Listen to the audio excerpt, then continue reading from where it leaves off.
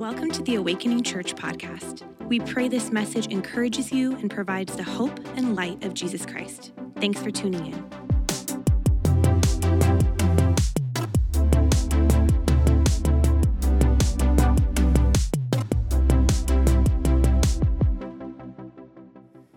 It's a really special joy to get to be here with you all and to be here with my son. And I love, Teresa and I, that's my wife, this is our home church, and I do travel quite a bit, but whenever I'm in town, this is where we are. So if you'll open your Bibles to Jonah, we're going to look at chapter 2. But before we do, I just want to, as you get there, or open your phone, because it's not going to be in your bulletin this week, you'll find that I put a little bit too many notes and there wasn't room.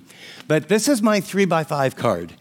And in week number 1, we talked about shift and how God actually allows storms to come into our life, and at times even we learn causes storms into our life to shift our focus, shift our life, our mindset. Sometimes our careers, our relationships, so that we get the more that he really wants us to have. And as Ryan was teaching, he said, "Here, I want you to write this prayer down." So I did. Heavenly Father, would you give me an opportunity to share with someone in some way about you today? And I was sitting in the back, actually, I have a few back problems, so I was sitting on the cement. And I prayed that. And then Ryan said, I want you to write down the name of, I can't remember whether it was 3 people or 4 people. And I've always been a bit of an overachiever. Actually, there's a network of people right around where I live. And I have lived there, I guess, for almost 12 years. And we have taken food and we have invited them to things and we have loved them in the best way that we can. But as Ryan was sharing, what I realized was, down deep in my heart, I didn't really care about my neighbors the way God cares about them. I mean, there was sort of this moment, he was talking about Jonah and his hypocrisy, that, he's this leader that is called by God and he's a prophet and he's taking God's word everywhere, but God says, go to Nineveh, and he goes, no. And I just thought, pretty hypocritical, I was with Ryan like, yeah, what a hypocrite Jonah was. And then as he prayed and asked us to do this, it was like, wow, Chip, you got a lot of Jonah in you. And so I wrote names down, and I've prayed for them every single day since week 1. And it really is interesting how when you shift I told God I'm sorry. It's not like I've neglected them or I haven't shared or haven't done this, but they're not on my heart the way they were on God's heart. And so I've prayed for them every single day, and it's amazing. Stuff started happening. So the one guy that I really like, he's around the corner or so, and I've seen him on the golf course, and just has neighbors out. And out of the blue, he's doing this charity event to help some other people, and I think it's a little boy that died early, and he got to know the family, and he was literally orchestrating this charity event and had something to do with golf. And I couldn't go, but I wanted to contribute. So because I'd been praying for him every day, it was not like, should I? I just wrote a check, and I said, but I'm not available on that day. And so he calls me and says, would you do me a favor? I said, well, sure. He said, the woman that lost her son, and all this happened, she's a woman of faith. And you gave me that book that you wrote on why I believe. Do you think you could give her one, or maybe something different? And I thought, here I've been for how many years, and out of the blue, or so is my experience, as I prayed for him and God shifted my focus. And then afterward he says, hey, since you can't make that event, how about you and I drive down to that golf course and we'll spend the day together? God allows storms in our lives to shift our focus in our life onto the more that we were made for. And so in Jonah's case, what we find is I can really identify he's a little hard-headed. If you'll excuse me, I want to get my 3x5 card back in here so I don't lose it. And so, we know the story, right? He gets thrown in by the sailors, And Jonah, we'll pick it up in verse 17. In the Hebrew Bible, actually, verse 17 is chapter 2, verse 1. And so let's follow it together. So Jonah, the sailors, they're all praying. They've sacrificed to God. Jonah runs away from God. And these, pagan sailors, they start praying to the one true God, and they offer sacrifices. And, it's like, okay, hey, please forgive us. But, 1, ready, guys, 2, 3, and they throw him in. And, of course, Jonah's like, I'm done. And the Lord appointed a great fish to swallow Jonah. And Jonah was in the stomach of the fish 3 days and 3 nights. Then Jonah prayed to the Lord his God from the stomach of the fish. Now imagine, and we've done enough research, and we've got 2 or 3 sort of historical examples, but let's go there for just a minute, okay? It's a huge animal, whale, great fish, something. Actually, in Hebrew, it's a sea monster. It's this, and it's slimy, and it's dark, and there's oxygen, and you can breathe, but I just can't imagine. And so he's sort of drifting down through the water, and notice God appoints his direction, his sovereignty. And notice, what I want you to notice as I read this, listen like someone who's been in this yicky, terrible place and yet realizing, hey, I didn't die. Listen for this contrast. Jonah says or speaks or prays or cries, and then listen for how the response is. Because as we read this, I want you to know that when you blow it and when I blow it and when we feel hopeless and like, we don't deserve anything, we've done exactly the opposite of God's called us to do, I want you to catch this. I called out of my distress to the Lord. And in your Bible, you might underline, he answered me. I cried for help from the depths of Sheol. That's a Hebrew word from death. I just cried. I've got no hope. He heard my voice. He still has a little bit of reframing life, which we all do when we're running from God. For you cast me into the deep. Did God cast him into the deep? Or is he in the deep because of decisions that he made? Hey, I don't know. Have you ever done this? I've done this a lot. Like, sort of what's right to do, and you don't do it, and you turn away from God, and he says, that's not a good relationship, or that's not a good decision, or those circumstances are dangerous. And so you go ahead and do it, and then you get in a jam, and then you do this. Boy, God, how could you let this happen? That's where he's at. But he's gonna get his perspective in a minute. Into the heart of the sea, and the current engulfed me. Imagine him, he's floating down. All your breakers and billows passed over me. So, he's thinking, I'm going to respond. So I said, I have been expelled from your sight. He's in this moment. You said to do this. This is what I did. I'm an actual willful, shaking my fist rebellion. So I have been expelled from your sight. Nevertheless, circle that word in your Bible. Nevertheless, I will look again toward the holy temple. In the Hebrew mindset at that time, that's where you prayed. That would be God's presence. He goes, I'm out of your sight. I don't deserve anything, but nevertheless, I'm going to look again. So, it's like, I don't deserve this. I'm going down. I know I'm going to die, but I'm going to shoot up a prayer. The waters encompassed me to the point of death. The great deep engulfed me. You getting these verbs? Encompassed, engulfed, billows pass over me. The weeds wrapped around my head. It's pretty graphic. I descended to the roots of the mountains. In other words, he's actually hit the bottom, not only of the sea, but of his life. The earth with its bars around me forever. This is, I am done. And he understands I am done because of my choices and my rebellion and what I've done. And then here's another big contrast. You might circle this, because the first big one was nevertheless. I know I don't deserve it. And this is, but you have brought my life from the pit, O Yahweh, my God. While I was fainting away, I remembered the Lord, and my prayer came to you into your holy temple. And he's just having this moment where this is written in a very clear, poetic Hebrew form. If you would study the Psalms, there's called lament psalms, and there's thanksgiving psalms, and they have a very clear pattern. And he's recounting every moment of what he went through, and he's created this pattern of an introduction, and then this distress, and then this calling out to God, and this deliverance, and then followed by thanksgiving. But he's at this point where I don't deserve any of this. And then I love it. He goes, those who regard vain idols forsake their faithfulness, and he's incriminating himself. His vain idol was my will, my way, my perspective.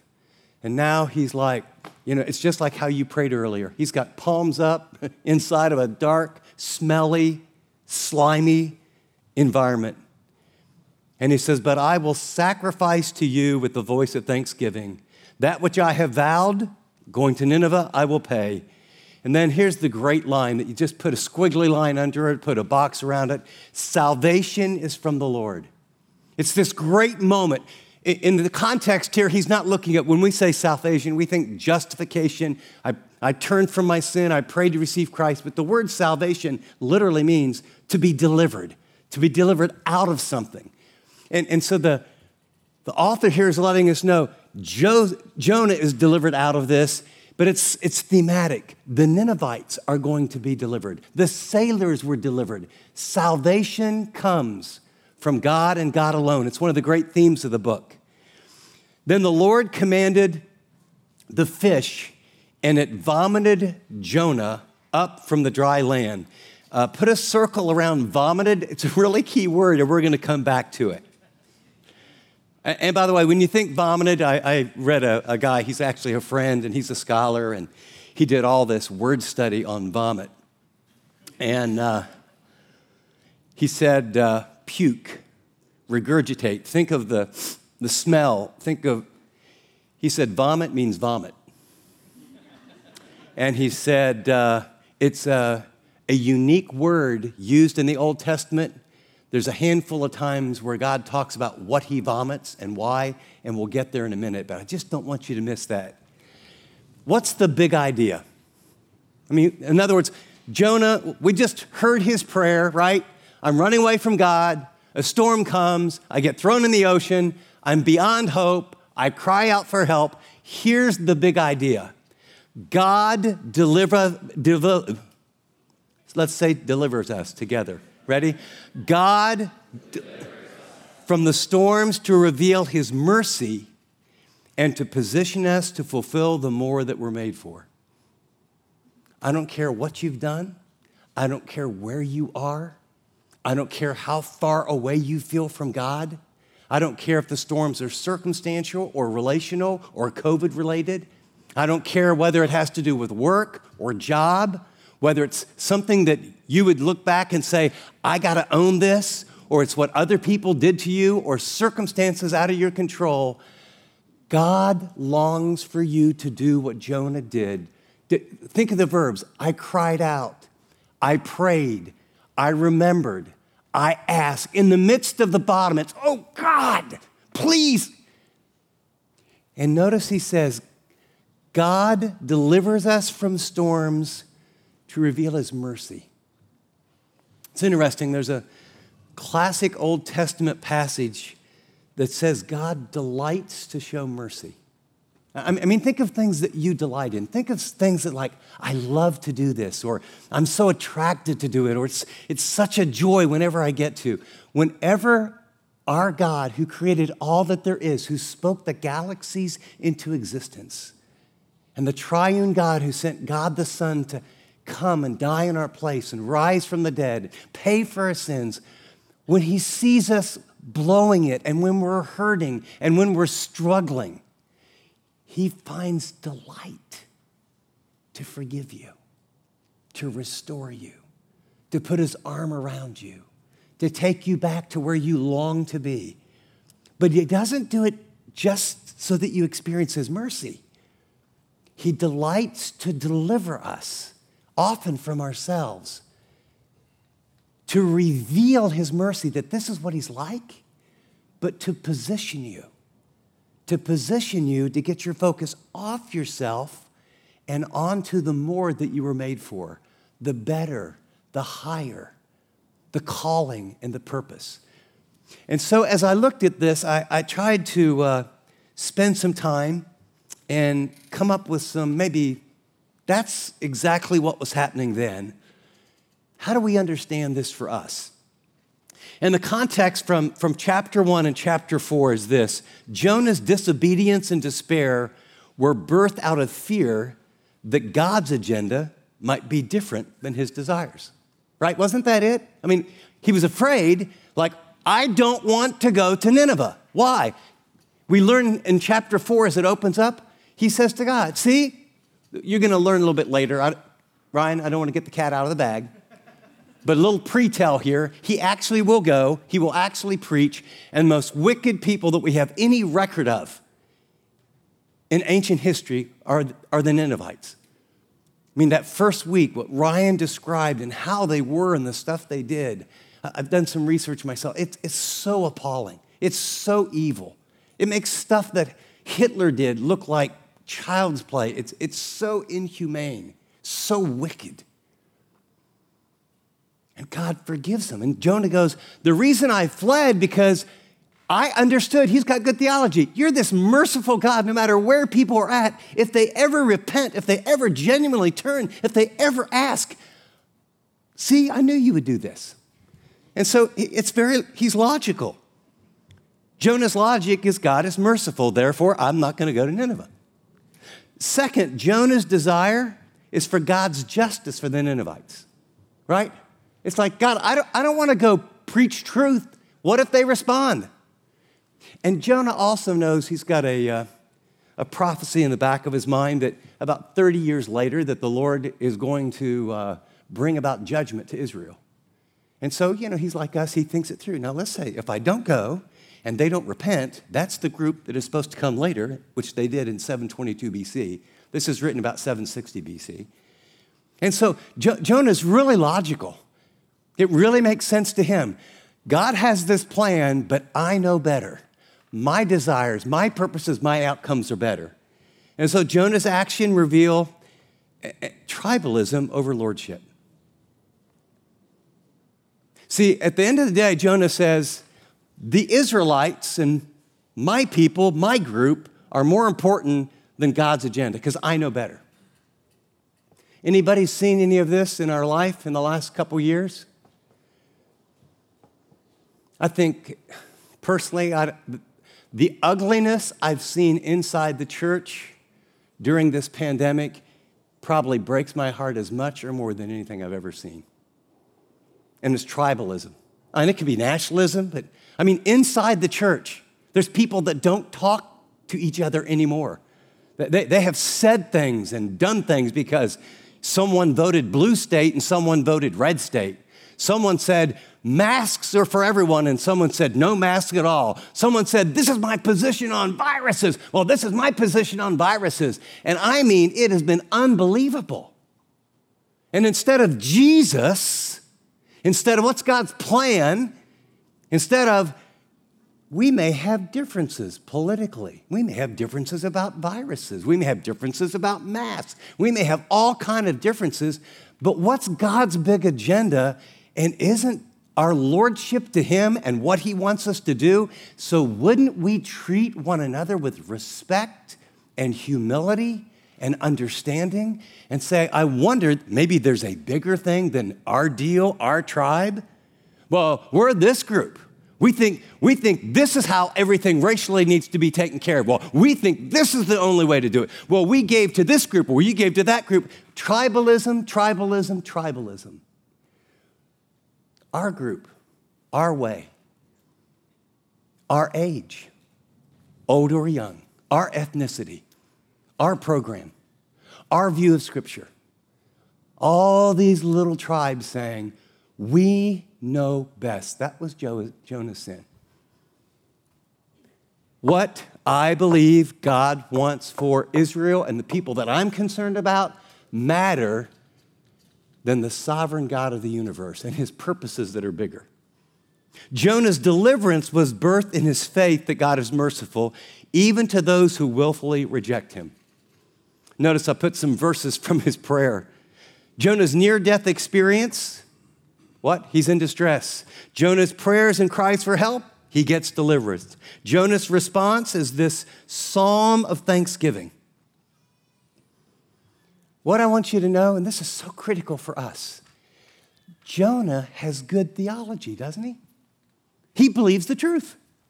God is merciful. Since God is merciful, I don't want to do what he tells me to do because I hate those people. My job has me doing a lot of travel around the world. Just before the pandemic, I was in China 7 times. And we do training of pastors, especially in rural areas. And then maybe 3 times in the Middle East in that season. And we did one event where a gathering of about 150 leaders from the Middle East came together, and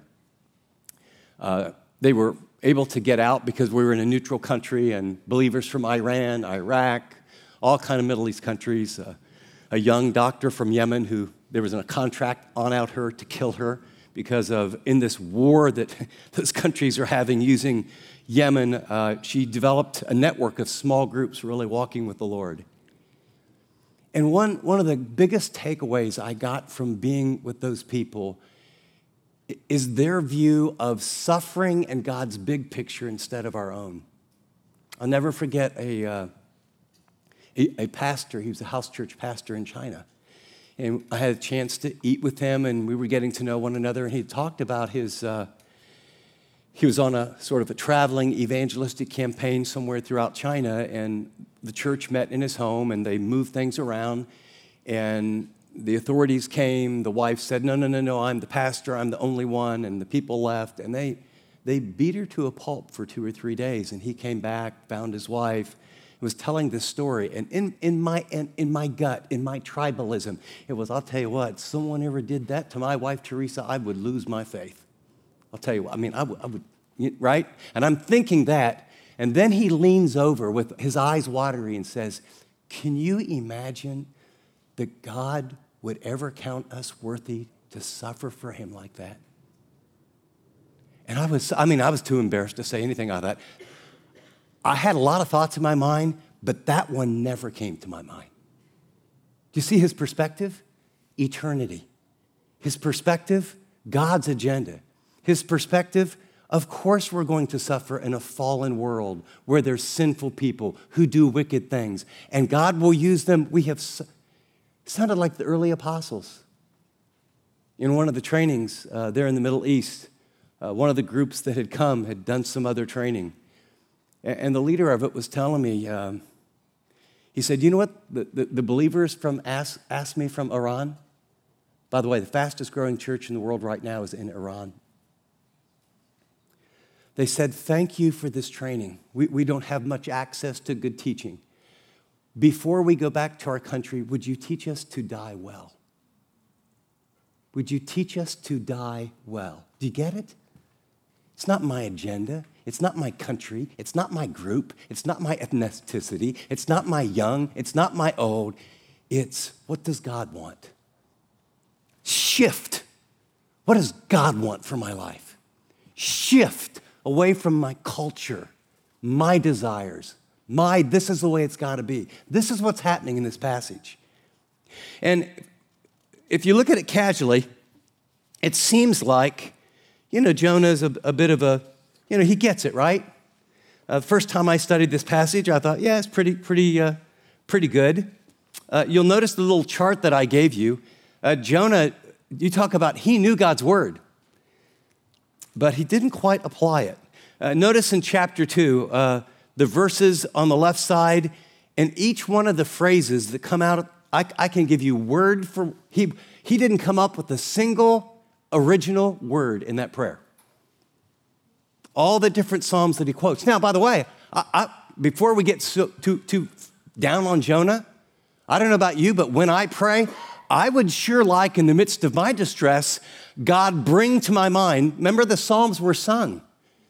These are this part of this song and this part of this song and this psalm. And he had probably a huge percentage of all the psalms as a prophet memorized. And so he's sinking, right? He's sinking, and all the word of God is coming to his mind, and he takes this part and this part and this part and this part, and he puts it together and he prays. I'll tell you what, when you're in a jam, having God's word on your heart, there may be nothing more important or more valuable. So I want to give him an A+ on that, okay? Jonah, A+ on getting into God's word, hiding it in your heart, and having good theology. You absolutely know God is merciful. Here's where it gets a little tricky. Let's go from Jonah's world to ours. What do we learn from Jonah? And this positive, okay? Let's not. He's like us. I never want to get too down on the people in Scripture, because the more I study and the more honest I am, I realize there's a mirror here. And it was like the first week. Jonah's in full-time ministry. I'm in full-time ministry. Jonah needed a big shift. I needed a big shift. And by the grace of God, I came to awakening. By the grace of God, God spoke to me. By the grace of God, someone gave me something practical to do, and I prayed that prayer every day, and I wrote down those names.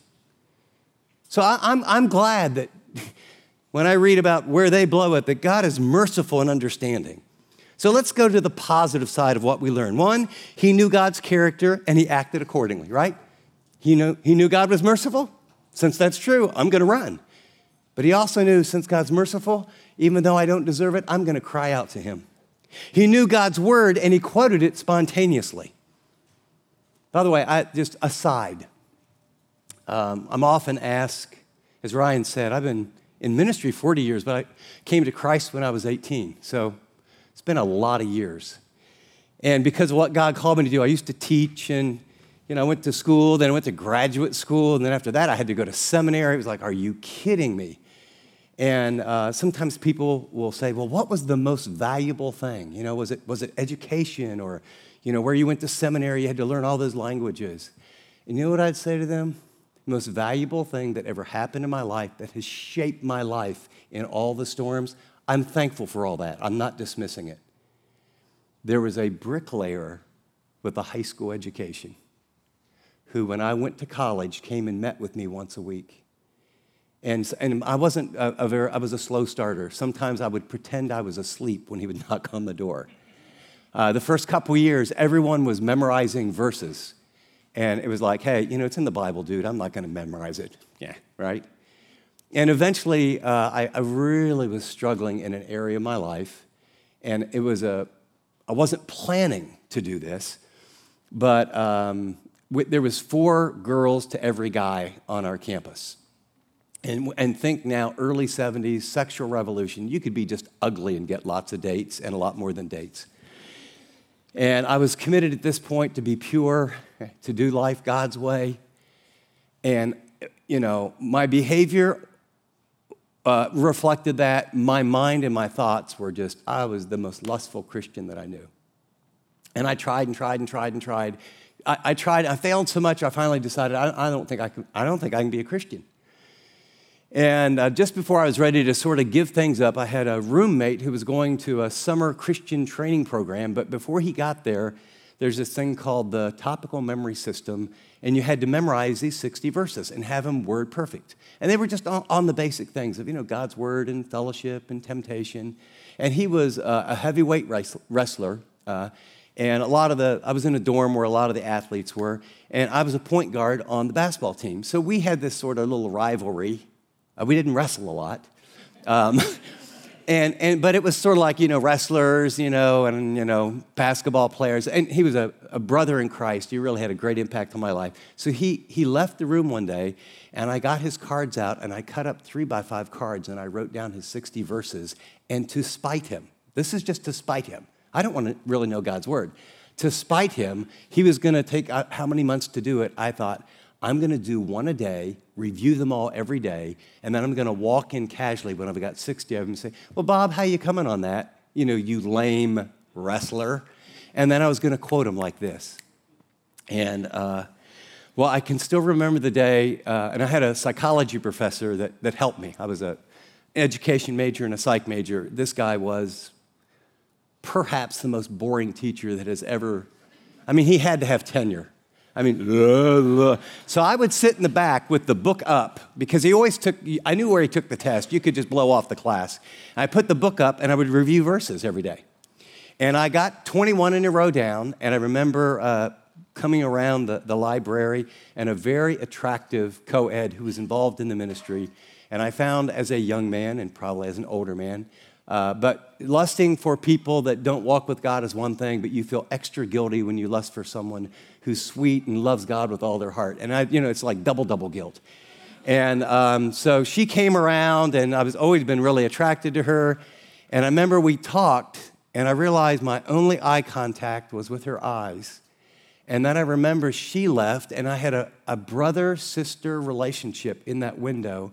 And then I started to go, and as I was walking, I realized I didn't lust at all. In fact, wait a second.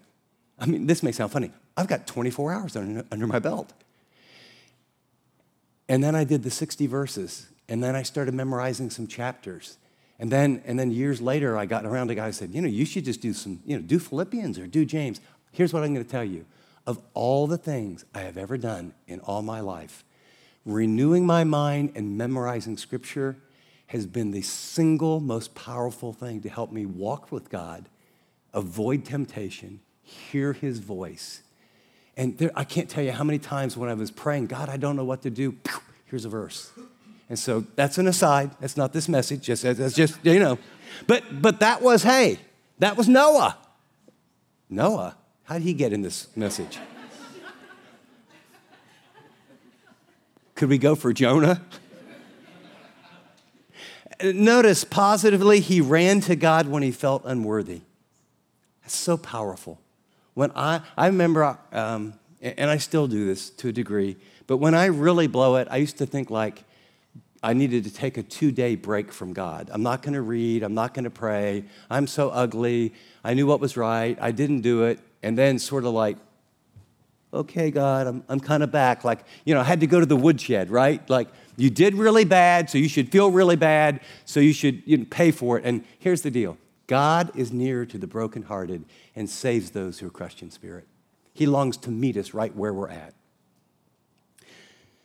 Principle 1, the Lord frequently uses moments of great darkness to drive us into the light. Moments of great darkness to drive us into the light. Hebrews 12:11 says, all discipline for the moment seems not to be joyful, but sorrowful. Yet those who have been trained by it, no, it's a process. Those who have been trained by it, afterwards it yields the peaceful fruit of righteousness. Well, negatively, what did we learn from Jonah? He was thankful, but he wasn't repentant. His words were good, but his heart was hard. He wanted relief, not transformation. And where I get that is that, he prayed this Thanksgiving prayer. There was something missing. Did anyone read in that prayer, I'm sorry, I blew it, please forgive me? Did he ever ask God for forgiveness? He didn't. But by the way, the sailors, it says, they offered prayer and then they made a sacrifice. Jonah promises. He says, I will offer sacrifice and I will pay my vow. Is there anywhere where we learn where he ever sacrificed?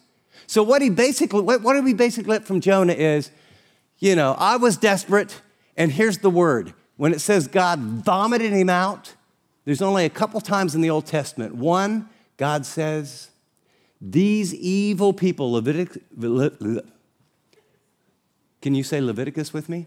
Leviticus. He said, I'm going to vomit them out of this land because of their evil.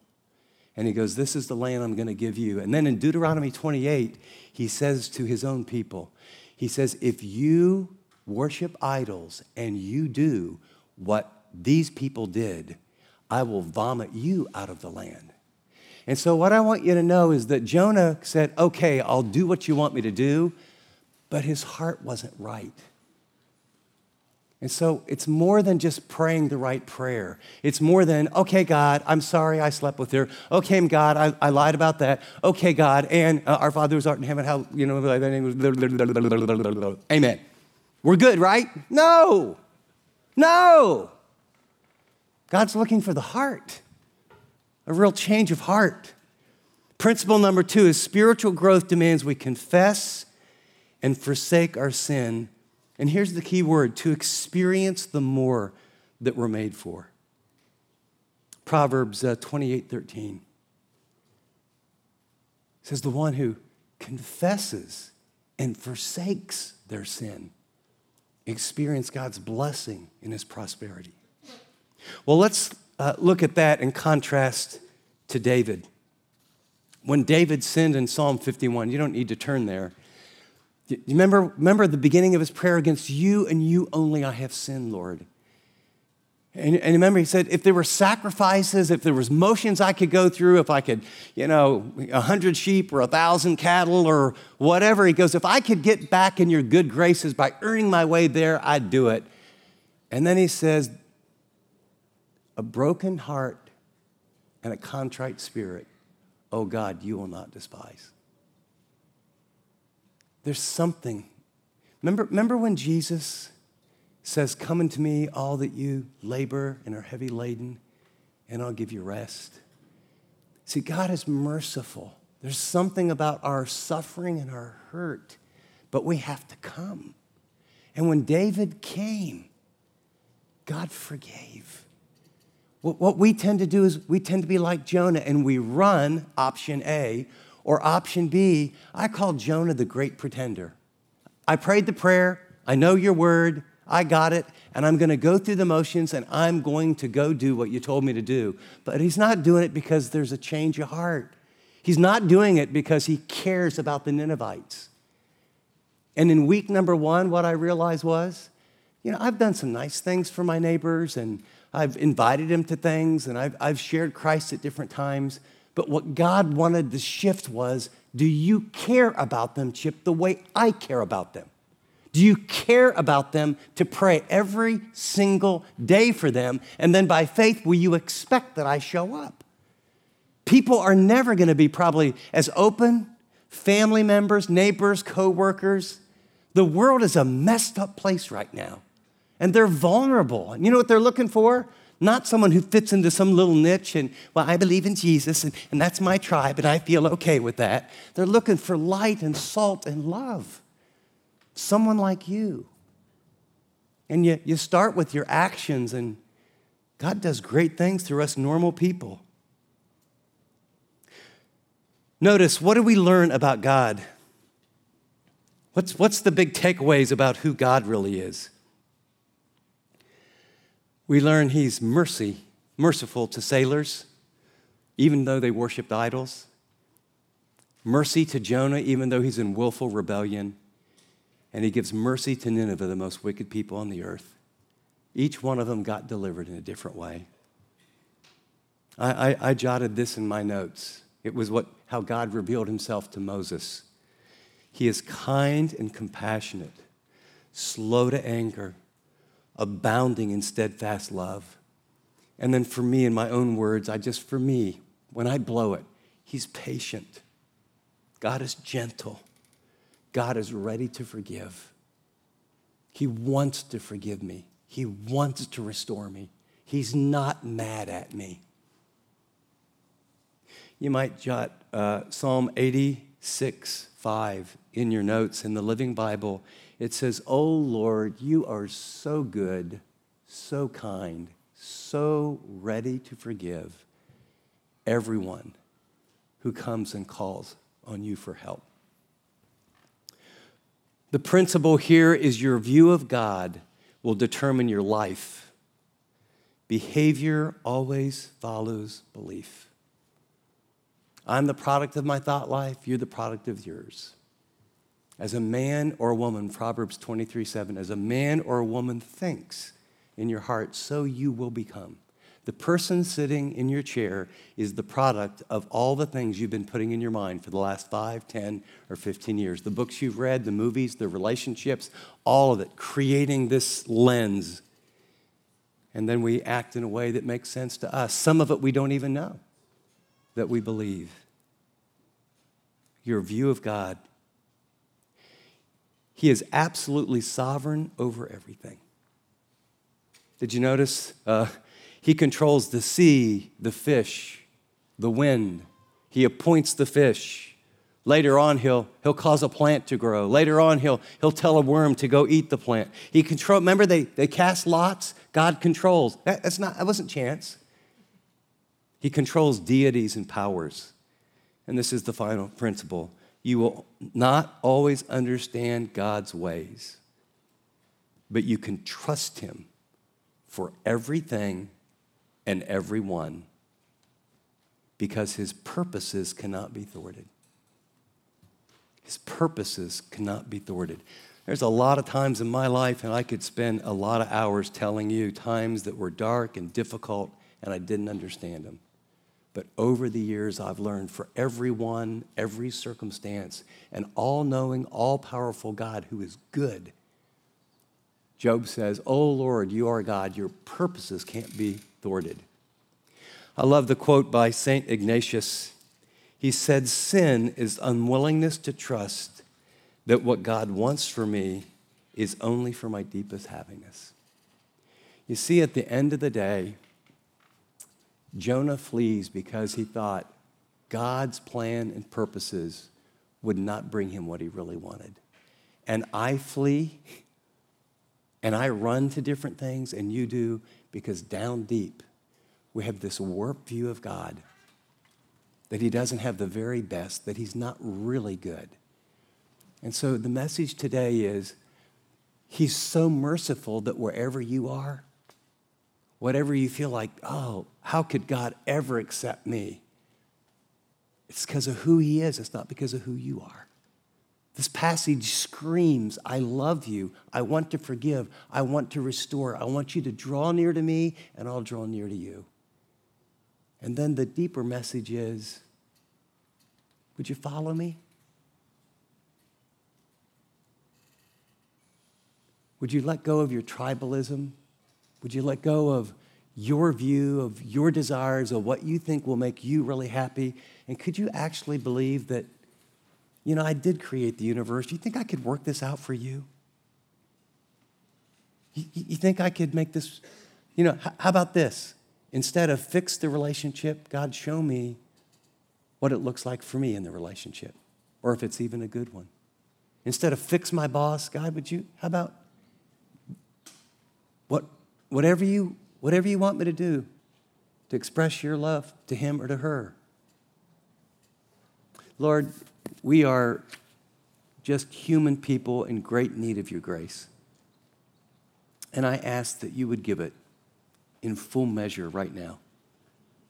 I thank you that you understand where we're coming from.